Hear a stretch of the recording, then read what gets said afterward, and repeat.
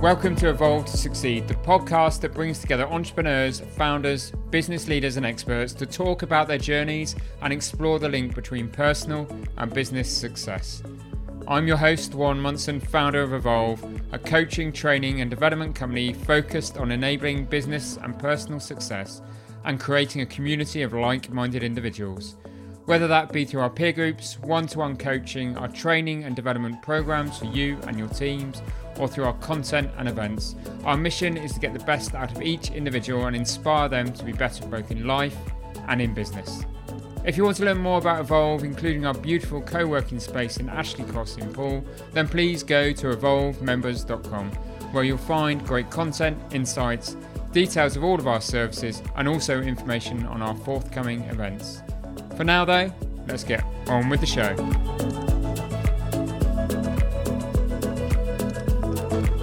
Welcome to this week's episode. Today we hear from Richard North, co-founder and CEO of Wow Stuff, whose innovative toys are sold in major retailers around the globe, from Hamleys in London to Walmart in the US. Recent awards include the 2020 Global Toy of the Year for their Harry Potter Invisibility Cloak. Yes, you heard that right, an invisibility cloak. Along the journey, Richard has either founded or co-founded and exited successfully several companies in a variety of different sectors. In 2010, he also appeared on an episode of The Secret Millionaire. Clearly, Richard has a passion for the toy industry, as you'll hear during the course of our conversation, and I thought it'd be fascinating to get his perspective on this sector. But my intrigue to interview Richard was really caught by a LinkedIn post that he made recently about a terrible car accident he had in 2001 that saw him counting from 0 to 10 and back again just to stay alive. That moment naturally changed Richard's life profoundly, and his portrayal of how he worked through his injuries and overcame some severe obstacles in both life and business meant I was intrigued to sit down and have this conversation with him. I hope you'll be inspired by Richard's story and intrigued and fascinated by his passion for his industry as I was.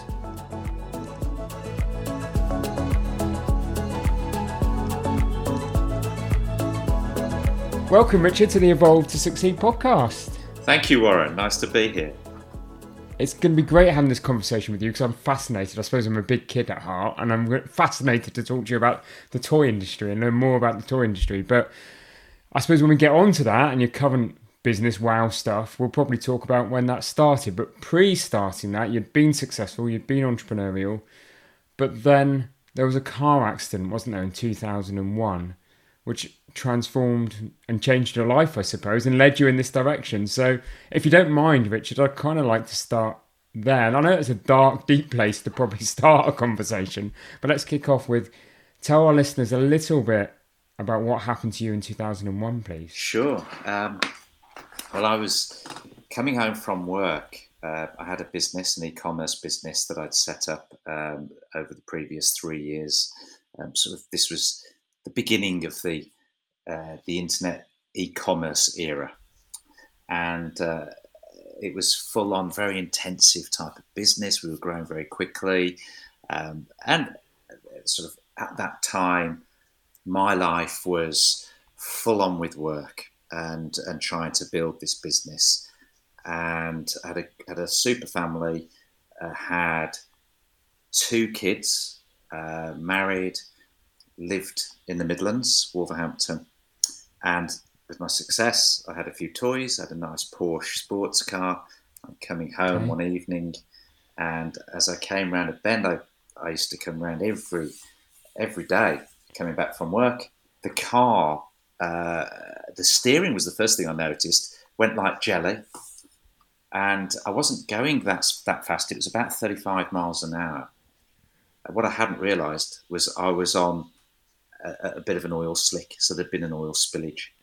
Okay. And the car spun and crashed. Wow. But it's not quite as simple as that, is it, Richard? That underestimates the story somewhat. Well, as it spun, I remember. I don't actually share. I don't know whether I've actually shared this at all. Actually, what I'm going to say next. I know you picked up on my LinkedIn post, but the detail of what actually happened, I've never really shared. So the car spun, and as it happened, you've heard that story where people say their lives flashed in front of them or everything slowed down. Well, it did slow down as the car spun, and it probably only spun for 4 or 5 seconds maximum before impacting into a lamppost side on. But it did feel like slow motion. And it sounds a bit crude, but the word that went through my mind as it happened was the F word. I knew I was in a whole heap of trouble. Something was going to come. Yeah, something. Wherever it was going to end up, it wasn't going to look good. It wasn't going to be good. And so it spun, and I hit the lamppost side on. I had a soft top car, and the car just wrapped around that lamppost like a banana. And I remember that the impact was immense. I don't know whether I can remember hearing the bang, but more felt the bang. And the first thing I remember in those early seconds was looking down at my lap. The steering wheel, as I looked down, was almost in my lap, but so was the lamppost. So the lamppost was directly in front of me. My legs were broken clean through. They were still attached to my torso, but they were broken clean through and wrapped around the lamppost. And I could see the sole of my foot. Doesn't sound very nice. And extreme pain then followed. Yeah. And then what effect did that then have on the business, on your life? Well, as I sat there, I was lucky enough that a friend came along within a minute or two and contacted, said, look, I'll contact your wife, ambulance is on its way, and so on. And what flashed through my mind was, okay, I've lost my legs, and I suppose my positive spirit took over, and I've always been somebody who tries to look on the bright side of things if there was one in that at that moment. But just to keep me fighting, the positivity was, well, even if I lose my legs, I'll have a wheelchair and I can adapt it to hold a laptop, and I can therefore still work. I'll still have my wife, I still have my 2 kids. My wife was actually pregnant with our third, and 8 months pregnant at the time. So I was thinking of these kind of positive things. And the other thing that I mentioned in my LinkedIn post was 10 more seconds. So as the pain became so extreme, I also became extremely tired. And the paramedics sat by me in the crumpled bits of the car. They couldn't cut me out. They were trying everything to try and get my body out. My legs were trapped in some metal. And they brought in a acetylene torch to cut my legs off because they didn't think they were going to be able to get me out alive, and it was a last-ditch effort. But a fireman, like out of a movie, a huge fireman, like a bodybuilder type, decided to have one last go. And I'm getting really tired. The paramedics, I heard her say, his heartbeats dropped to 18 beats a minute. He's going. He's only got a few seconds left. And I thought to myself, 10 more seconds. I'll hold on for 10 more seconds. So I actually didn't count down. I didn't count up to 10. I counted down from 10. So I would go in my mind, I'd say, stay awake, stay awake. That was in my mind. And I'd go 10, 9, 8, 7. And every time I got to 0, I'd think 10 more seconds. I can just last 10 more seconds before I fall asleep, which I guess, I believe that meant that would be it. So I'd count and count and count. And, 1 minute, 5 minutes, 20 minutes later, I'm still there. And then an hour and 20 minutes, they get me out, they put me in the ambulance, and they take me into the hospital where my life, really did change from that moment. I went into hospital, the doctors came over, and one of the doctors, he said, I'm going to straighten your legs, and then I'm going to inject you with morphine. And the moment that the morphine hits, within certainly a few seconds, you won't feel any pain. He was right. I mean, the pain when he straightened my legs was unbelievable. But when he injected me, within a few seconds, I couldn't feel anything. And I felt as if I could have just gone back to work there and there. That was the difference. But what kept me fighting more than anything else was when he said, I asked him, do you think you'll be able to save my legs? And he said, I'm going to save your legs. You will walk again. And Wow. that was amazing. And within 6 weeks, he promised me. That was the inspiration. Wow. And is that what happened? Within 6 weeks, were you walking again? I wouldn't call it walking. He was certainly my inspiration in that moment and for over those next few weeks. But in that 6 weeks, I was on a Zimmer frame. So on about the sixth week, they pushed me to the side of the bed and they helped me stand up, and I felt faint because I hadn't stood up, obviously, for that period. And then they sat me back down. Eventually, I managed to grab hold of the Zimmer frame, and if you can call it walking, I moved forward a few paces, and then just set about trying to focus on my recovery and the And I uphill assume climb. full recovery was a number of years. Didn't happen overnight. That's right. Yeah, I was on crutches for 6 months, 9 months, and then was able to walk with a very bad limp. My muscles had wasted away. I couldn't. I'd got metal pins, which I still have, in my femurs, and my hand would have been broken. My pelvis had been split in two as well. So there's lots of different bits that we're having to recover, and we're recovering at their own pace. But after about a year and a half, I started to get depressed because I wasn't exercising, and I'd always done exercise. I was big into my karate. Okay. So got quite depressed. And how did you, up until that point, you got depressed? That's that resilience must have been kicking in, and that positivity that perhaps you had at that moment of impact kicked in. How do you think you sustained it for that long?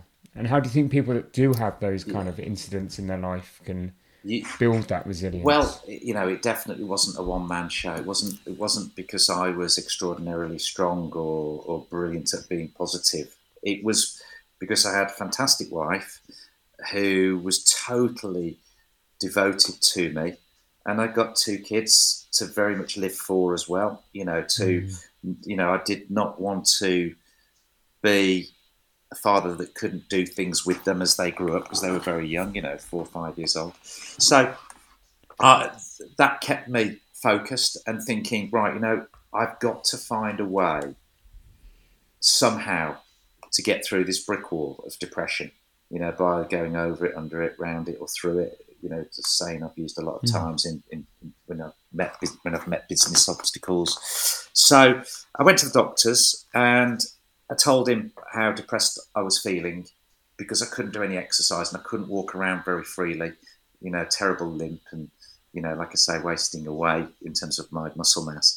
And the doctor said, try swimming. And I'd only ever swum when I was a kid at school. But I took it up, and that was the start of my physical recovery and the support of my wife, my family, my mum, my dad, my parents-in-law, my friends. Really, all of that together with a positive spirit, positive attitude, and a business also to have to make sure it worked. Otherwise, we had nothing to support us. Made me resilient, I suppose. Resilient and gave you focus, didn't you? Do you ever look back now about how your life may have been different if the accident hadn't occurred? Wow. I don't. That's the first time I've ever been asked that question. I mean, I don't normally talk about this accident, and It's quite interesting. Since I did the post, I was going to write that post a year ago. And something stopped me. In fact, I did write it a year ago, but never posted it. And I only posted it recently. But I've never really thought how things could have been. But I suppose that's because I've gone through life, like most people, with all sorts of opportunities and problems and obstacles to overcome. So I just see it as another. I'm happy that I'm alive. So rather than I'm thinking, that was bad luck, well, it was more good luck that I'm alive. And I think that's probably my demeanour generally. And so I expect life to be a roller coaster, and it's just how you deal with it. That's probably a good definition of resilience, isn't it, actually? As we move on now and talk a bit about, wow stuff and your journey there, I mean, that probably does sum up resilience, doesn't it? Is recognising that life is a roller coaster and it's not a smooth journey and you're going to hit challenges and hurdles. It's how you accept and overcome those, and how you find, I think you alluded to it earlier, it's how you find the solutions, isn't it? And how you analyze that and how you just take the first step forward. It's a state of mind, isn't it? If you look at people who are successful in life, whether it be with their families, with their friendships, or with their work, it invariably comes down to a state of mind. They don't necessarily possess smarts that are over and above the next person. They're not necessarily more intelligent. It is more to do, as I've found over and over again, with the state of mind. Positivity, a hunger, those kinds of things. Yeah, hunger, drive, and positivity, definitely.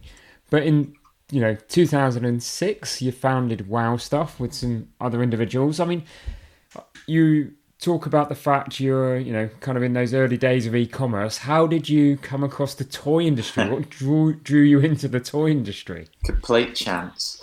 So I'd had 2 previous companies before the internet business, and I was lucky enough, maybe naive almost, that as I was building them, I didn't know what the ceilings were.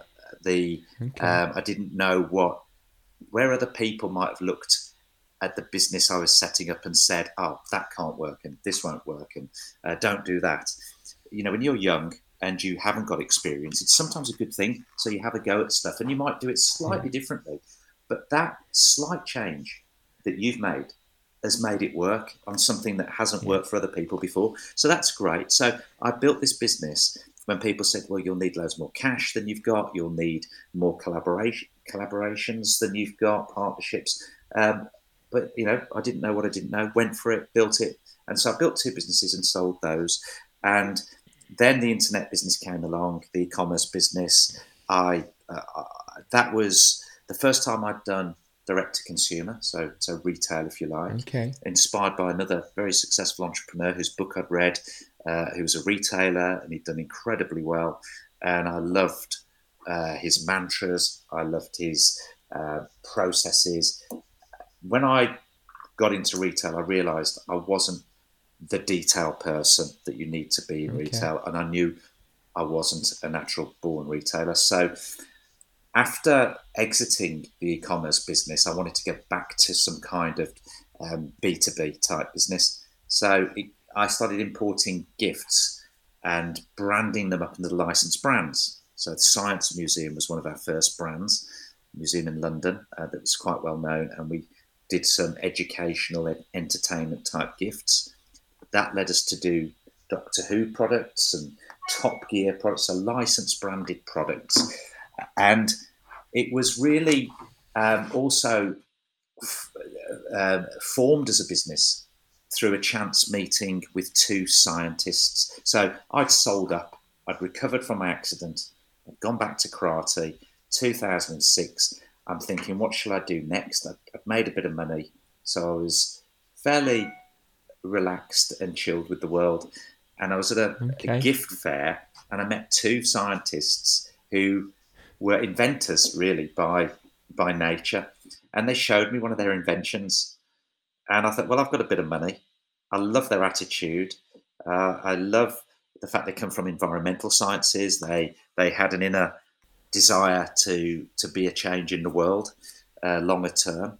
And I thought, purpose-driven, I like that. And I thought, I'll back them. I've got some cash, I'll back them. So that's how we formed Wow Stuff. So, as I say, Science Museum was our first license, then Top Gear, then BBC. And that eventually, after 4 or 5 years of very fast growth, took us into the toy industry. Wow. And it's interesting in life and in your business journeys, generally, that serendipity, meeting chance meetings, how they really impact on your life. Yeah, Warren, that sums a lot of it all up. The serendipity, the chance meetings. Maybe you do make your own chances that are that thing we call serendipity. But you have to be out there. You have to have a positive outlook. You have to connect with people.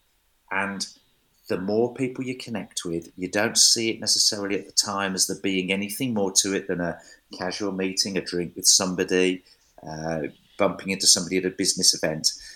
And then maybe a year or 2 goes by and you find you've got something in common, or they call you up and they say, You're the guy in toys. I've met this other guy over here. He's got this interesting project, and so on. And these dots start to get linked up. And I would say that as I've got older, I've therefore got more and more contacts. And as I've got more and more contacts, I've been able to do more and more deals and achieve more things. Yeah, it's interesting, isn't it? But it is about that, isn't it? It's about going and building the relationships and being very open-minded. And I suppose in the early days of your business career, you don't often get that. Some people do, and they succeed very quickly, I think. But if you start to try and see the pound in everything, my own story would be when I stopped trying to see the pound in everything and saw the opportunity in everything. That's when things start to connect, and that's when things start to happen. Do you agree with that? That's an interesting analogy. Yeah, I guess you're saying, when you meet somebody or you look at an opportunity, where's the money in this? And that can be a bit short-sighted. Yes, because contacts, like I say, don't sometimes come good in terms of them leading to a business opportunity for months, quite often years ahead. So it's interesting you say that point as well about when you're starting out, you haven't got the contacts. There's one of my family members, my son-in-law. He's only a young guy, 27. He's one of the most connected people I think I've ever met. Now, just to perhaps explain that a little bit more. So we live in a small town in Shropshire.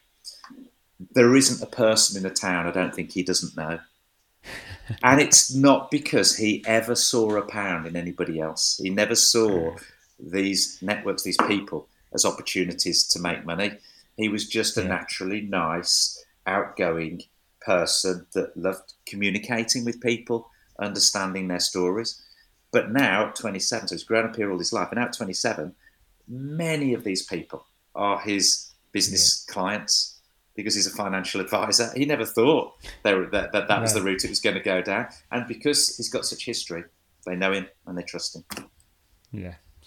Important, isn't it? Definitely. And just going back to something you said earlier, which was quite interesting, because Wow Stuff 2006, those early years, you said you got into that business because it felt like at the time, because of the two scientists, a business with purpose. Now that's quite a well coined phrase now in the last couple of years. B Corps, all of that, business with purpose. There's books being written on it. Do you think you knew you were doing it because of purpose at the time, or now when you reflect, it was about the purpose? I definitely didn't know it at the time. And I'm an avid reader of business books and looking at new business mantras that might appear in existing ones. And like you say, purpose has become a big thing. I suppose in my very early years, when I was a salesman at the age of 20, I chanced upon some books to do with marketing, specifically advertising. And that's when I learned about USPs. And that's probably the early signs of purpose. In those times, obviously, unique selling proposition was more about what is the feature about this particular product that means people will buy it more than any other feature. But as we're talking about purpose, as we get into this new age, the USP with so many businesses is going to become, to do with the environment, being eco-friendly with your product, or doing well for others, being charitable. The humanity has risen to the surface. It kind of went away through the crass 80s, if you like, where it was all about money, which was quite shallow, and it seems to be coming back round now to things that are all about humanity and life. Humanity and values. Yeah, definitely. So the Wow Stuff is all about, if I understand it correctly, is you are innovative in kind of the toys and things that you look to make, and then you find a brand to license that to. Is that right? Or is it more that you could get the license for something and then you find the solution? Which way does it work? It kind of can work both ways. So we're a bunch of I suppose about 60 people, of which about a dozen of them are in product development. We worked with licensed brands, probably because it was easy to look at a brand like Harry Potter, where we were already instilled with lots of information about what the brand's about, and what the characters are about, and what the themes are about. So, as a group of product developers, you're handed a piece of intellectual property with lots of knowns. And so it speeds up our product development process. We can look at that and say, okay, well, it's about wizards. What do wizards do? They cast spells. Okay, and what do they do? How do they do that? They use a wand. Okay, so we know what the product is. We know what the purpose of the product is, and we know that it's got a huge following. So all of those things are already boxes ticked. All we have to do now is create a wand that the target consumer will want. If you go from the other position of, are we an innovation business first and foremost, and do we look at innovation first and then find a brand? Well, if we do that, sometimes we can apply that innovation to a brand. Sometimes, someone in the organisation will come up with an idea for a product without any view on the application to a brand. It will just be, I've thought of a brilliant toy idea. What do you think? And we might say, that can be a standalone product. And we live for innovation. We live for that moment when a kid gets one of our toys, and the first thing they say when they look at it, play with it, interact with it, is wow. Because that takes me back to a time in my childhood that we've all had, haven't we? Where absolutely, you have a toy, and it's Christmas Day. You've wanted maybe that toy. Sometimes you know what the toy is going to be. You're hoping, you don't know which box maybe it's going to be in with the wrapping, and you rip it apart. There it is, and you've just so prayed for it. You've dreamt about it, and you rip that packaging off, and it's there, and you just wow. And that memory, and then playing with it and role playing with it, can live with you, and often does. If it's that memorable a product, if it was that wanted at that time, it sticks with you forever, well into adulthood, and becomes a fundamental memory, doesn't it? Yeah, one of your really fun, and everything about that memory is fun and enjoying it. So, where do you go with the toy industry now, though? Because is there not the challenge that kids of today, they've got their devices, they're in front of them, they're distracted by online games? From what I can see, all of your products are very tactile. Some of them are very educational, but they're very hands-on. They've got technology in them, but they're traditional toys. Is there a challenge for you as a business that how do you stay current and how do you put product out there that, people continue to play with? Well, I think if you look back at the last sort of 100, 150 years of commerce and industrialisation, those businesses that adapted continued, and quite often those that didn't to the new circumstances or to new technology eventually died. We don't want to be one of the ones that dies. You don't want to be a Kodak. Yeah, exactly. That's a great example, isn't it? So we embrace new technology and look at it and think, how can we use that to make a richer play experience with a toy? And you talk about screened devices. Yes, that's pulling a lot of the available time, leisure time, downtime that a kid has that may have been previously given to a physical toy. So they're now looking at the screens. So what we're doing is we're looking at those, the content that those kids are viewing, and saying, okay, there's a correlation here with the enjoyment and the following the kid has for that piece of content. Can that translate into a physical form? Will they buy toys off the back of that content? And good examples could be Roblox, the online portals that have got all these games and games being developed all the time, and has huge billions of kids, hundreds of millions of kids following it and enjoying those games. So we would look at something like that and say, okay, that game there's got terrific following. Is it could it be made into a toy range? Is it toyetic? Could we do collectibles from it? Other areas could be where technology has moved forward so fast, such as blockchain, NFTs, non-fungible tokens. So these digital images that are verified as being unique and authentic if you own it. Well, could we do a physical version of that? So all the time, whilst things do change and the kids get pulled away from using traditional toys in a traditional manner, how do we adapt, change, and move with it? Yeah, and how do you not just stay stagnant? I suppose.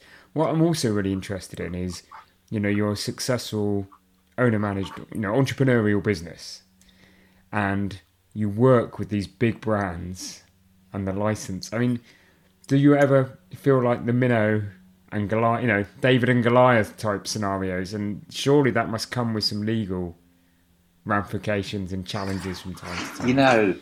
My goodness, before I got into toys, I didn't realise there could be an industry as good and as bad.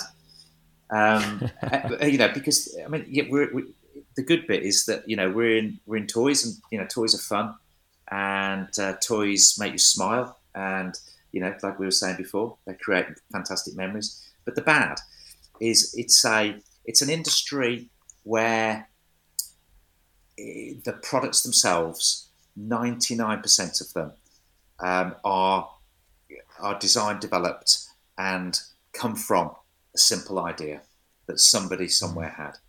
They are able then to put that idea into making it into a physical product. They have it manufactured, often in the Far East, China, so it's built at the right price, and they get early sales that take off, and they think, right, I'm in business. And then somebody comes along and says, well, there's no patent on that. It's not really protected. It's a great idea. I'm already set up. I've already been making toys for a while. It's easy for me to copy it. And I also know more retailers than this guy over here who came up with the original idea. So then they flood the market, they make a quick buck, right, and they're gone before you know it.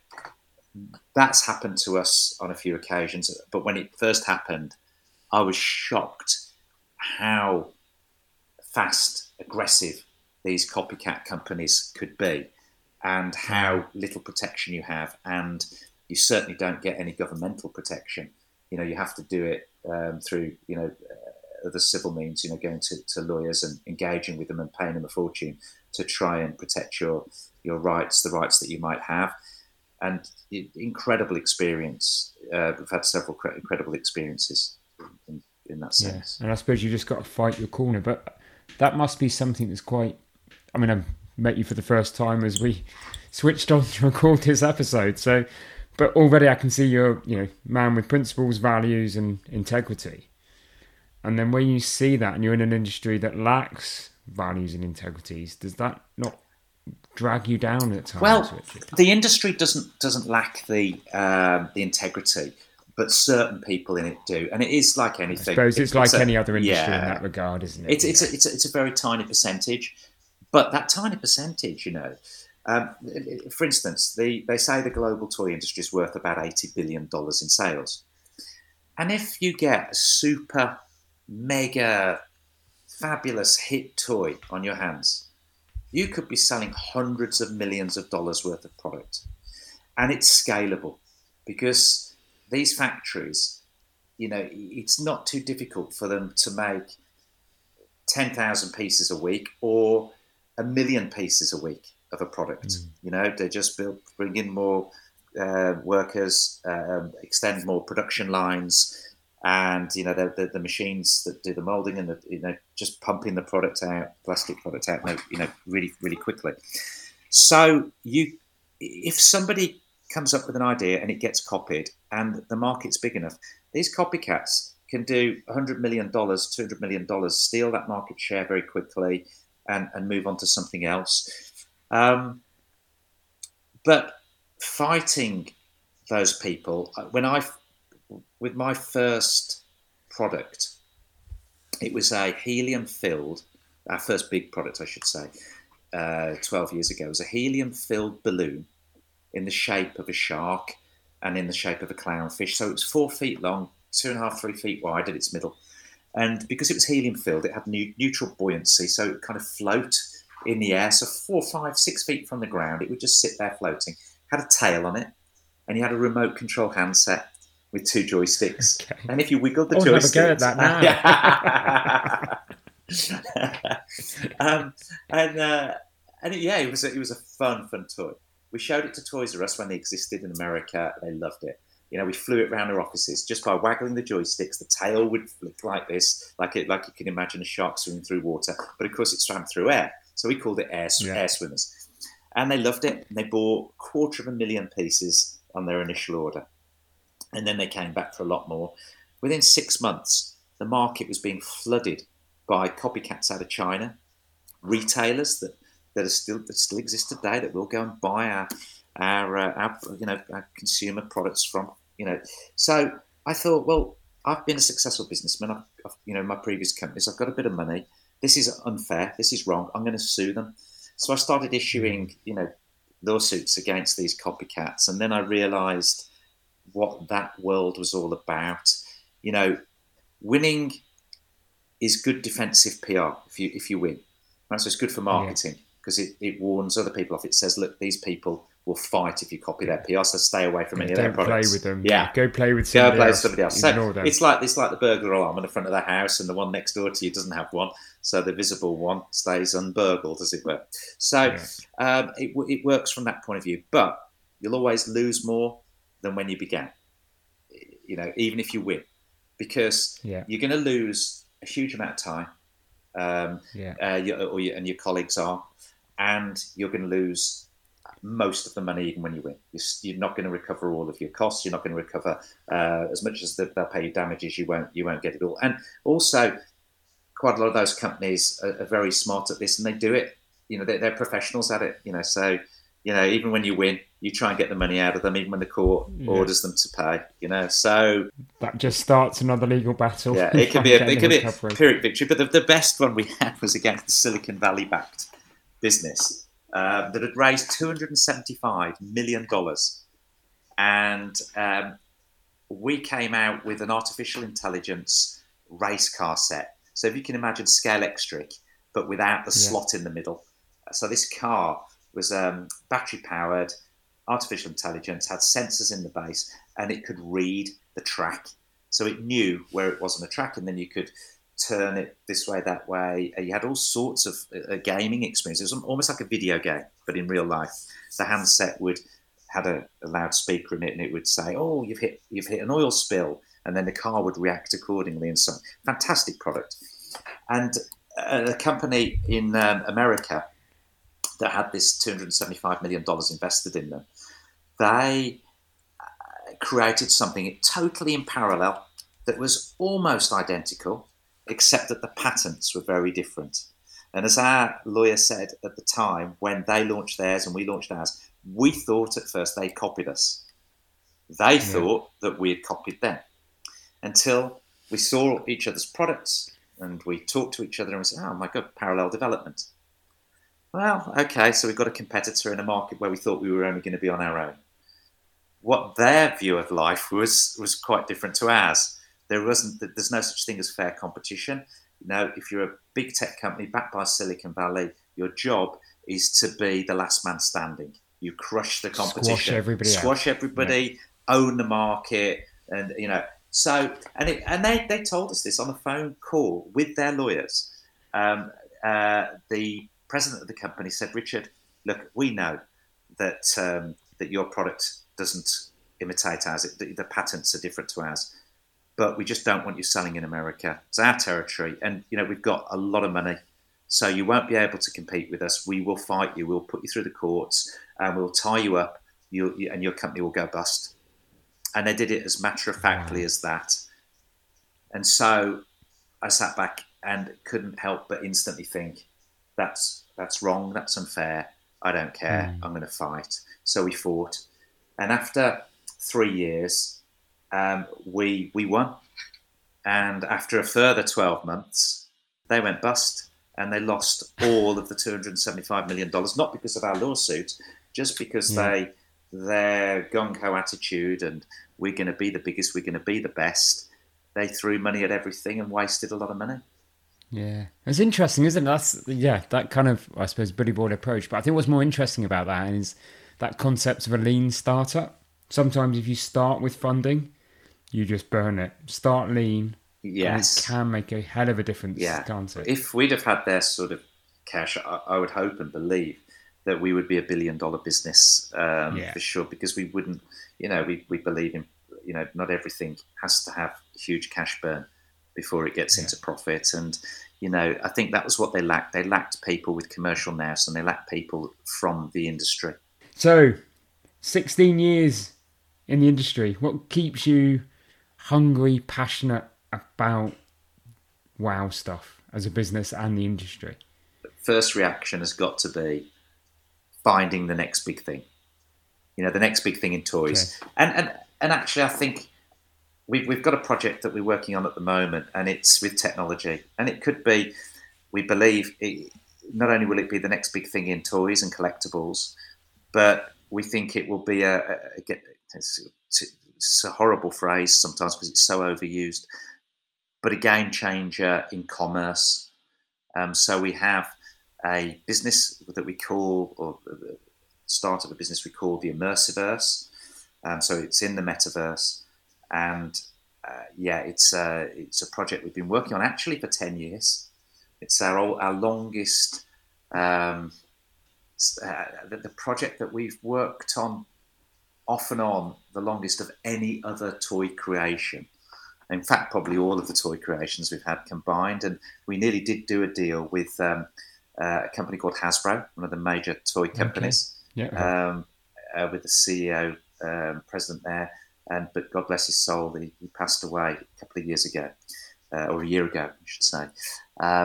But it nearly came to life then. But we've now, all the rights are with us, and we will be bringing that out. So, it's living for the next big thing. Not living, it's the excitement, the drive, the energy comes from believing that we will create that next big mega toy.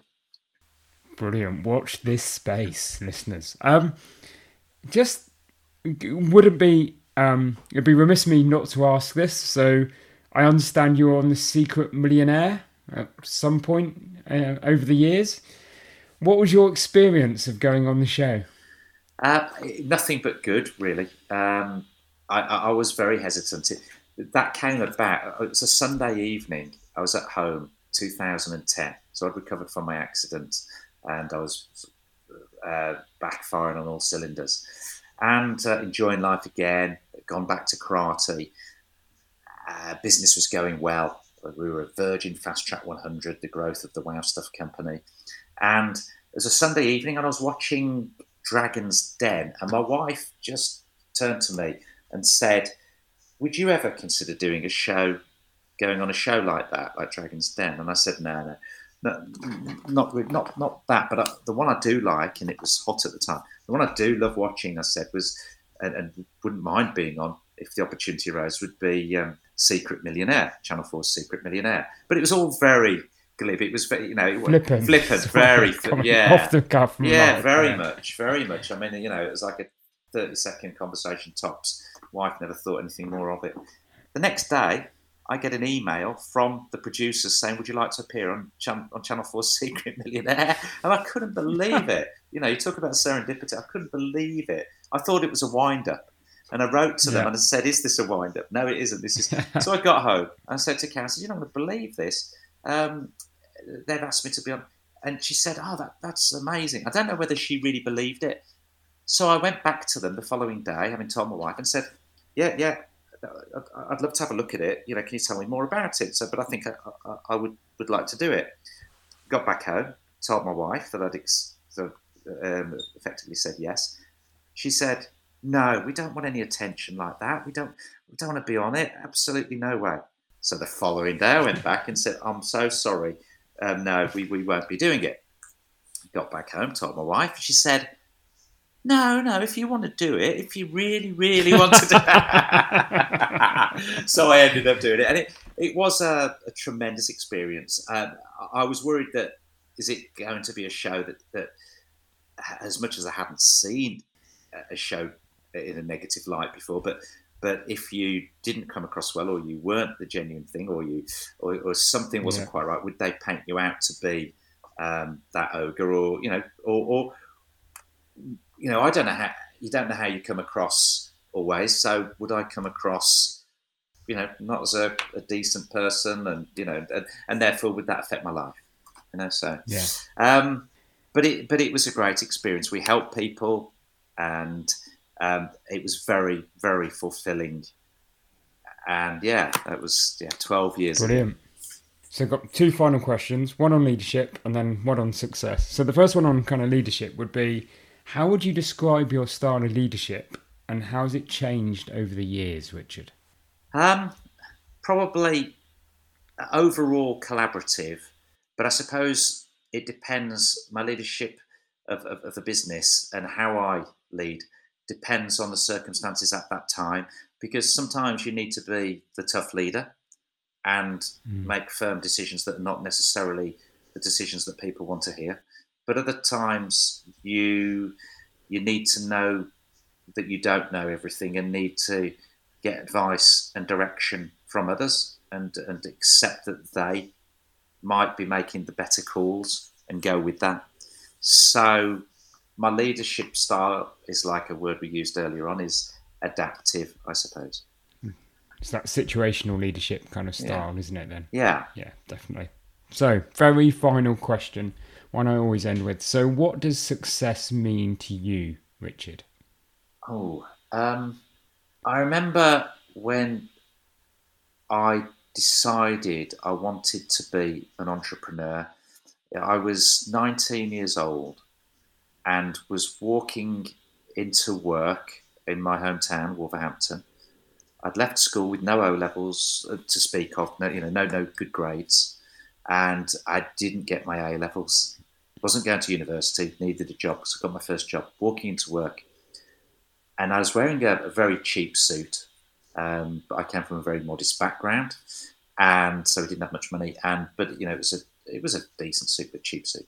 And it had been snowing, and I remember the slush on the ground had turned black with the lorries and the buses and the cars. And I'd got off the bus and I walked straight into a big pool of this horrible slush, and about 6-8 inches at the bottom of my trouser legs. It just turned black. It was a light grey suit. Anyway, carried on walking to work, and a Bentley pulled up alongside me. Guy wound the window down. He said, "You're Richard." "That's right." "Yeah, you work for me, don't you?" Oh, yeah, it's my company that you work for. "Oh, yeah, jump in, I'll give you a lift to the rest of the way." And it was only about another 500-600 yards. I remember looking down in the footwell on his pure cream white lamb's wool carpets and seeing that black slush, drip all over it, and thinking, I've only been working here a few weeks, I'm going to get fired. and because he didn't fire me, and he was a wonderful man, very charismatic, and a brilliant product ideas person, and he was a big inspiration. And as I got out the car and I went into work and he hadn't fired me that day, I thought, I want to be like him one day. I want my own company. And it wasn't so much just because he got the riches that went with being a successful entrepreneur. It was also because he got that freedom, and he was clearly enjoying life. And he was, and I saw him so many times coming up with these ideas that energized him, and that kind of got instilled into me. And so when we come up with new great ideas, it energizes me, and I think that's what I want to do. So success, what does it look like? I hope I never reach a point where I think, that's it, I'm now successful. I hope there's always something else to keep going for. I hope I can help other people. So this would all be part of still a continuing journey. So I don't think there'll be an arrival. Brilliant. I love that. Great answer. Richard, I've loved having you on the guest. If people want to learn more about you, more about Wow Stuff, where can they go? Wowstuff.com is probably the best place. It gives a little bit about our history, tells a little bit about the business. Or LinkedIn. You can see me on LinkedIn. I send out posts quite regularly. As we know. Hence why you're a guest. Indeed. Brilliant. I've loved our conversation. Thanks for speaking with such openness and honesty, and just some great lessons there that you've shared with our listeners. So thank you, Richard. Very kind. Thank you, Warren.